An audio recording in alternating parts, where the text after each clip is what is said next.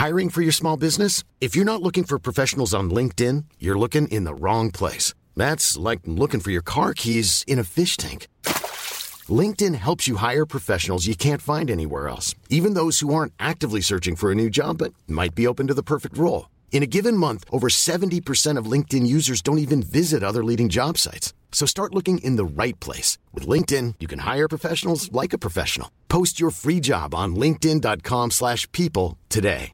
Hey, I'm Ryan Reynolds. At Mint Mobile, we like to do the opposite of what Big Wireless does. They charge you a lot, we charge you a little. So naturally, when they announced they'd be raising their prices due to inflation, we decided to deflate our prices due to not hating you.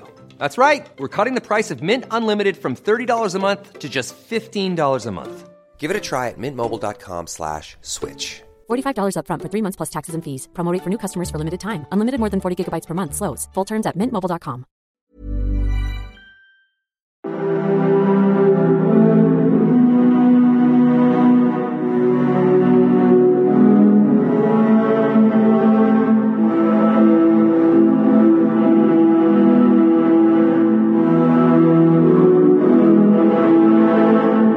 Hi there, and welcome again to the Explaining History podcast. And today I'm reading from a brilliant new book, Maoism: A Global History by Julia Lovell. If you have an interest in intellectual history and you have an interest in how ideas have shaped the 20th century and how they have morphed and changed and the transitions they go through, this is an absolutely terrific book, and it talks about how Mao's ideas really manifested themselves everywhere from Tanzania to Italy to West Germany to Malaya and beyond. The bit I'm going to talk about is a meeting in 1936 between Mao and the American journalist Edgar Snow. Now, some of you who listen to this podcast regularly might know that one of my particular fascinations is the fellow traveller movement, the men and women mainly in America and Europe in the 30s, who viewed the Soviet Union and later Mao's China as being exemplary models of modernity and the means by which the world might break free of the kind of the grasp of the Great Depression or the stagnation of the Great Depression. None of these individuals particularly wanted Maoism or Stalinism in their home countries, but they thought that there were significant. They were achieving significant things in China and the Soviet Union. A strange, slightly kind of inverted colonial attitude, you might argue. Anyway, in Chapter 2, The Red Star, Revolution by the Book, Julia Lovell writes, late one summer night in 1936, in a cave gouged out of a yellow loess cliff in northwest China, two men, one Chinese, one American, talked. The American, slim, dark-haired, bearded, was perched on a stool. His Chinese interlocutor, tall, slightly gaunt, with a mop of black hair, lolled jovially over a brick bed, occasionally removing his trousers to cool himself down or pick lice out of his crotch. For the Chinese man, Mao Zedong, a good deal was at stake in getting his self-presentation just so. Aged 44, Mao had only recently gained a position of relative strength in the Chinese Communist Party, and was still facing off challenges from rivals with large armies and greater fluency in the Marxist classics. The entire communist state in northwest China was facing imminent extinction by China's official government and the nationalists under Chiang Kai-shek. While Chiang limbered up for one last assault to eliminate Mao and his comrades, Chiang's subordinates were building a military blockade around the area. The remnant communists, he confidently told his army that autumn, are now encompassed in a few scattered regions and can be exterminated without much difficulty. At present, communism is no longer a real menace to China. With the military cordon had come a news blackout. No information about the communist movement, independent of nationalist censorship, had broken through for months. The nationalists took advantage of this vacuum to spread rumours that the leadership had been killed off on the Long March, from the southeast to northwest China in 1934 to 35. So here we have an opportunity for Mao to transmit his ideas beyond the confines of the area of China that he and his armies already occupied. So when Edgar Snow managed to make it all the way to Yunnan to find Mao and to interview him for the first time, the payoff was the publication of the book Red Star Over China, which was the first Western account of Maoism and a hugely influential book. If you read The Morbid Age by Richard Overy, which I talk about quite a bit, about the intellectual climate in Britain between the wars, one of the more successful books by Victor Gollancz, published by Gollancz, was Red Star by Snow, because there was a range of kind of liberal left intellectual voices in Britain and America and Europe during the 1930s that had perhaps little knowledge of Mao, a certain fascination with him. And Snow used the book to present Mao in a very favourable light. Snow was a non-communist. He was generally well disposed to the communist cause, rather in much the same way that John Reed, who was actually far more of a kind of a Trotskyite by the end of the Russian Revolution, had reported from the Russian Civil War. Snow hoped this would be a career-making move for him, and he thought that by making it all the way into the communist-held areas, he would be able to present himself favourably to Mao and get an exclusive interview, and it worked. Mao saw in Snow a means to communicate, and tried to present the new civilization that the communists were trying to carve out in rural China in as positive a light as possible, in much the same way that the Stalinists presented themselves as being forces of humanity and the future, and they managed to hide the reality of show trials and purges, famines and camps. The Mao was easily able to present a highly misleading picture of the communists to Snow. Everything was carefully controlled, however. Mao had a translator who made sure that Mao understood precisely what Snow was saying, and made sure that a correct version, shall we say, a publishable version of Mao's thoughts and ideas were made available to Snow, and that the entire discussion was recorded in a way that was favourable to Mao. Snow completed the English language transcript of the book, and then it was translated back into Chinese for Mao to check and revise, and then translated one last time into English by Mao's translators. So in terms of journalistic integrity, the book was pretty lacking in its kind of overall final execution. It would be considered highly unusual for any journalist to present an entire manuscript to be effectively translated and rewritten by the subject. It's not considered bad practice to check a certain number of facts, dates, and that sort of thing. Every one of the 20,000 words that Snow took away with him went through this editing process, and details about the Communist Party preparations for Snow's visit remain under lock and key in the archive of the Central Committee of the Communist Party in Beijing. They are off limits to virtually everybody except the most trusted servants of the party, but it is clear that there were rigorous preparations. Mao didn't want to leave anything to chance, and he knew that by manipulating Snow and presenting Snow with an attractive vision of Chinese communism, that it would have immense benefits overseas. Now, it's interesting that Mao, after 1949, creates this highly insular, highly cut off China, which really has one ally, the Soviet Union. But he goes to such lengths before that in order to court Western opinion through Snow and others.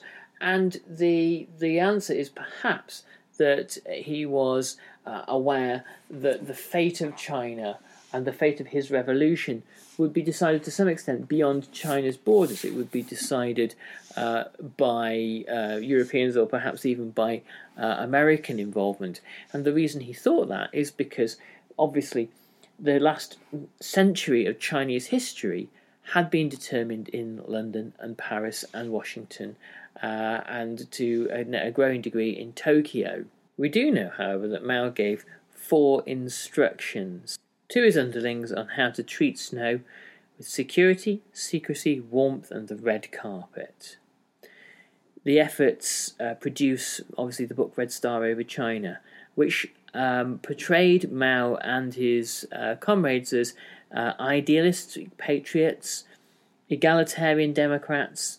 They portrayed the communist revolution in China as being an entirely progressive affair. The journalism of people like Edgar Snow isn't the sole reason for Western sympathies towards Mao, or in other cases towards Stalin, but it is a significant factor. Without the portrayal of Mao as a man of the people, a down-to-earth public figure who merely has the interests of Chinese democracy and the ability to moderate and to be magnanimous in victory in mind. Without those sorts of values being presented as being quintessentially true about Mao, a great deal of the later sympathies for the Maoist regime might not have been there. But as it is, we know that they are, that in Western society there are significant numbers of particularly liberals and the left fellow traveller movement who look upon Mao and say to themselves, essentially, is this not better than what came before? If you're going to condemn Maoism, if you're going to condemn Mao's revolution, surely this is a step up from the kind of the backwards landlordism previously. Sympathies for Maoist China and the Soviet Union peter out in the mid-1950s by and large, particularly for the Soviet Union. In some cases, the fellow travellers looked to Mao as the kind of the proxy revolution after the Soviets had kind of disgraced themselves in the eyes of Western socialists. Here's a cool fact. A crocodile can't stick out its tongue. Another cool fact, you can get short-term health insurance for a month or just under a year in some states. United Healthcare short-term insurance plans are designed for people who are between jobs, coming off their parents' plan, or turning a side hustle into a full-time gig. Underwritten by Golden Rule Insurance Company, they offer flexible, budget-friendly coverage with access to a nationwide network of doctors and hospitals. Get more cool facts about United Healthcare short-term plans at uh1.com. Even on a budget, quality is non-negotiable. That's why Quince is the place to score high-end essentials at 50 to 80% less than similar brands. Get your hands on buttery soft cashmere sweaters from just $60, Italian leather jackets, and so much more. And the best part about Quince, they exclusively partner with factories committed to safe, ethical, and responsible manufacturing. Elevate your style without the elevated price tag with Quince. Go to quince.com/upgrade for free shipping and 365-day returns. Millions of people have lost weight with personalized plans from Noom. Like Evan, who can't stand salads and still lost 50 pounds. Salads generally for most people are the easy button, right? For me, that wasn't an option. I never really was a salad guy. That's just not who I am. But Noom worked for me. Get your personalized plan today at Noom.com.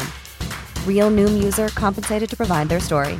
In 4 weeks, the typical Noom user can expect to lose 1 to 2 pounds per week. Individual results may vary. In Hungary in 1956. However, overall, there's a kind of a distinct drop-off in the appeal of communism after Hungary.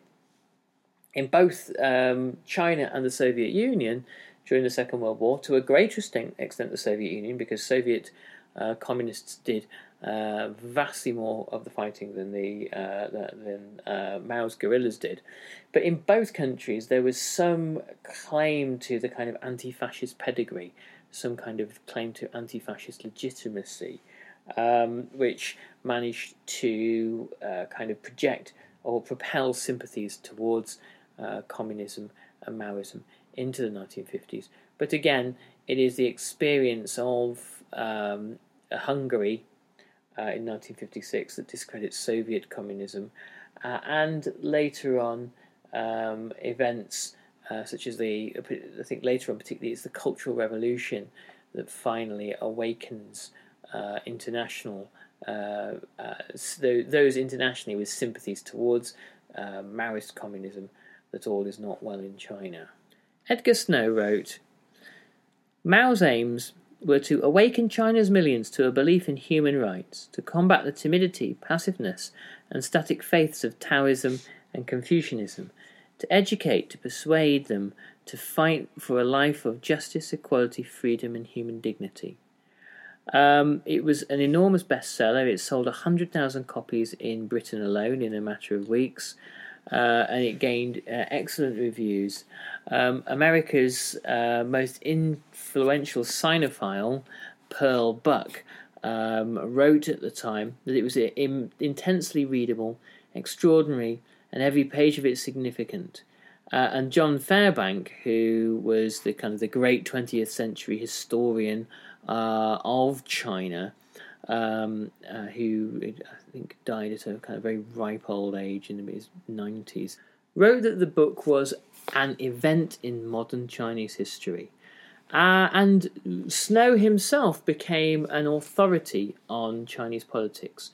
He was consulted by Roosevelt, who was trying during World War II to work out what the China policy should be, and the State Department, which made the book basically required reading, contained one official who, so thrilled by the book was he that he, during the Chinese Civil War, leaked Chiang's battle plans to communist sympathizers, who promptly relayed those back to Mao.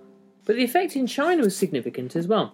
The book was translated into Chinese, and it convinced large numbers of young, educated Chinese liberals and patriots, those who were not part of the kind of the core constituency of Mao, to give up their comfortable and well-heeled lives in the nationalist-dominated cities of coastal China and to march inland, to trek as far as possible towards the northwest to serve Mao's revolution.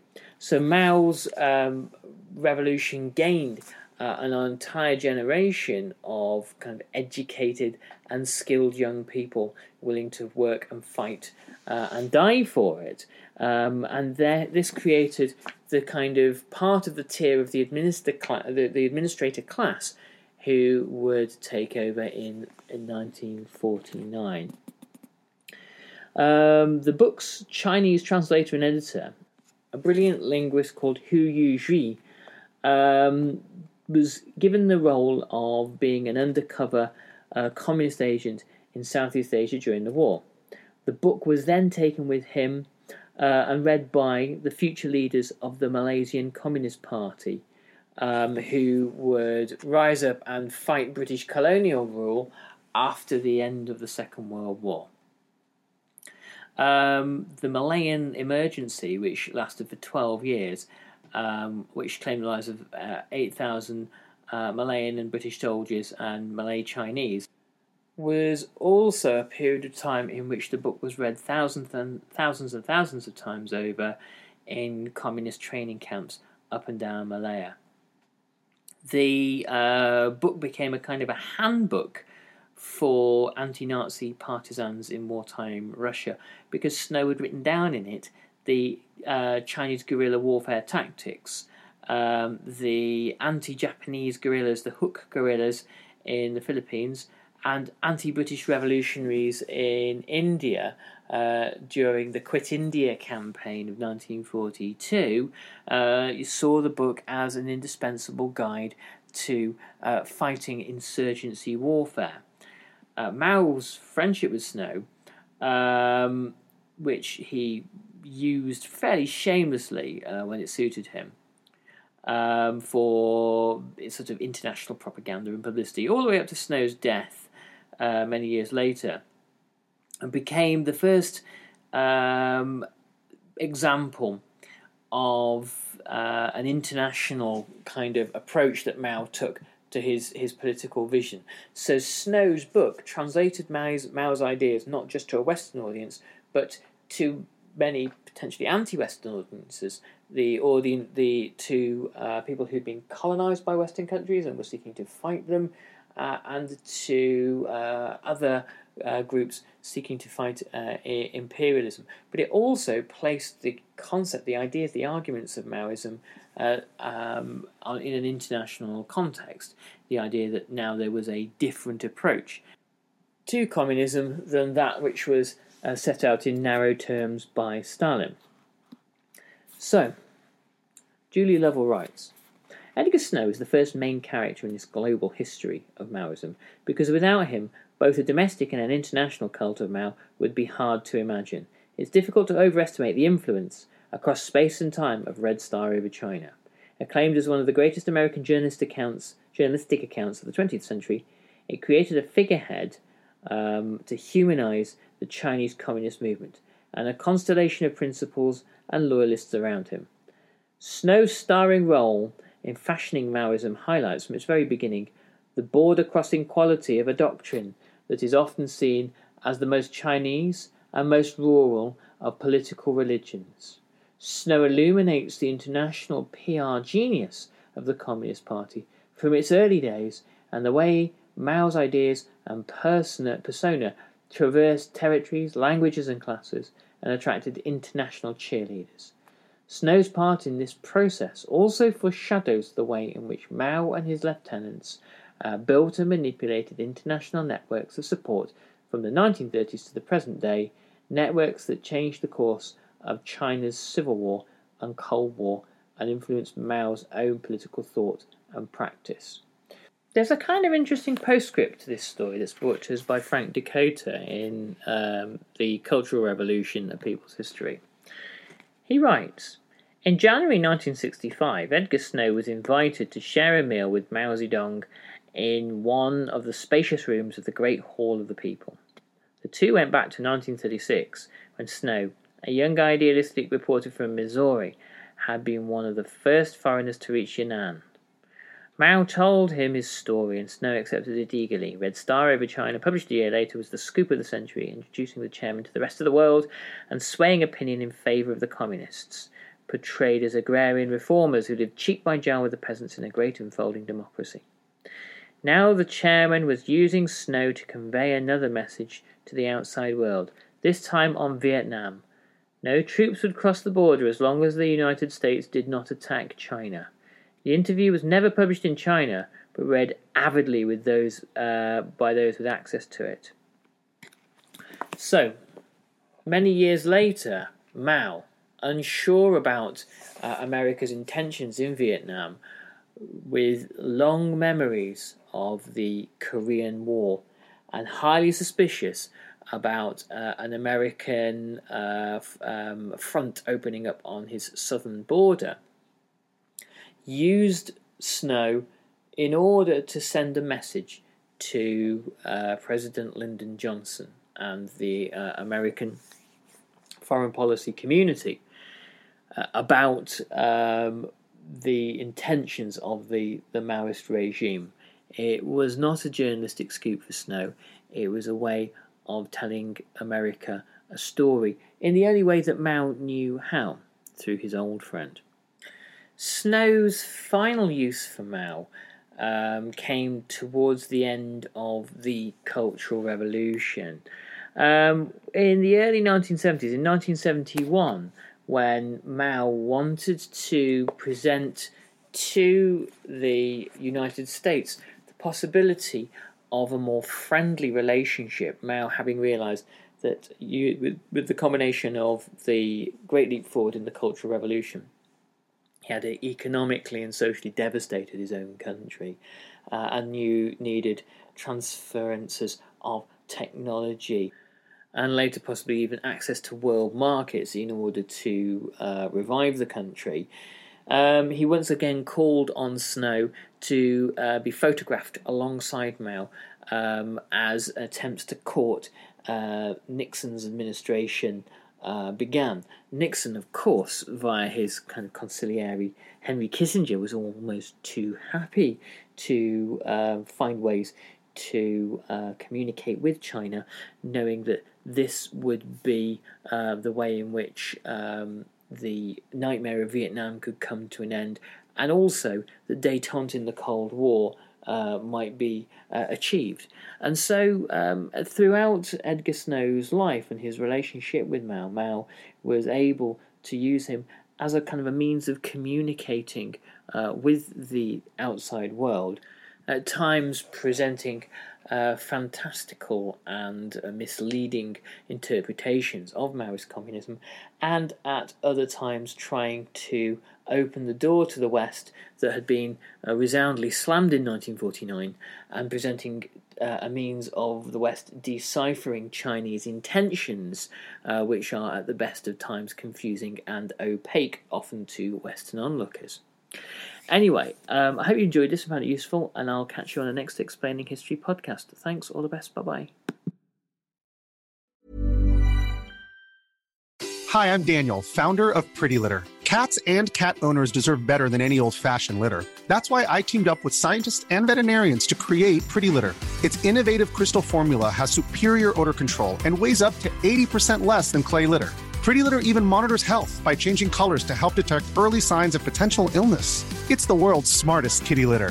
Go to prettylitter.com and use code ACAST for 20% off your first order and a free cat toy. Terms and conditions apply. See site for details. Hey, it's Paige DeSorbo from Giggly Squad. High quality fashion without the price tag. Say hello to Quince. I'm snagging high-end essentials like cozy cashmere sweaters, sleek leather jackets, fine jewelry, and so much more. With Quince being 50 to 80% less than similar brands. And they partner with factories that prioritize safe, ethical, and responsible manufacturing. I love that. Luxury quality within reach. Go to quince.com/style to get free shipping and 365-day returns on your next order. Quince.com/style.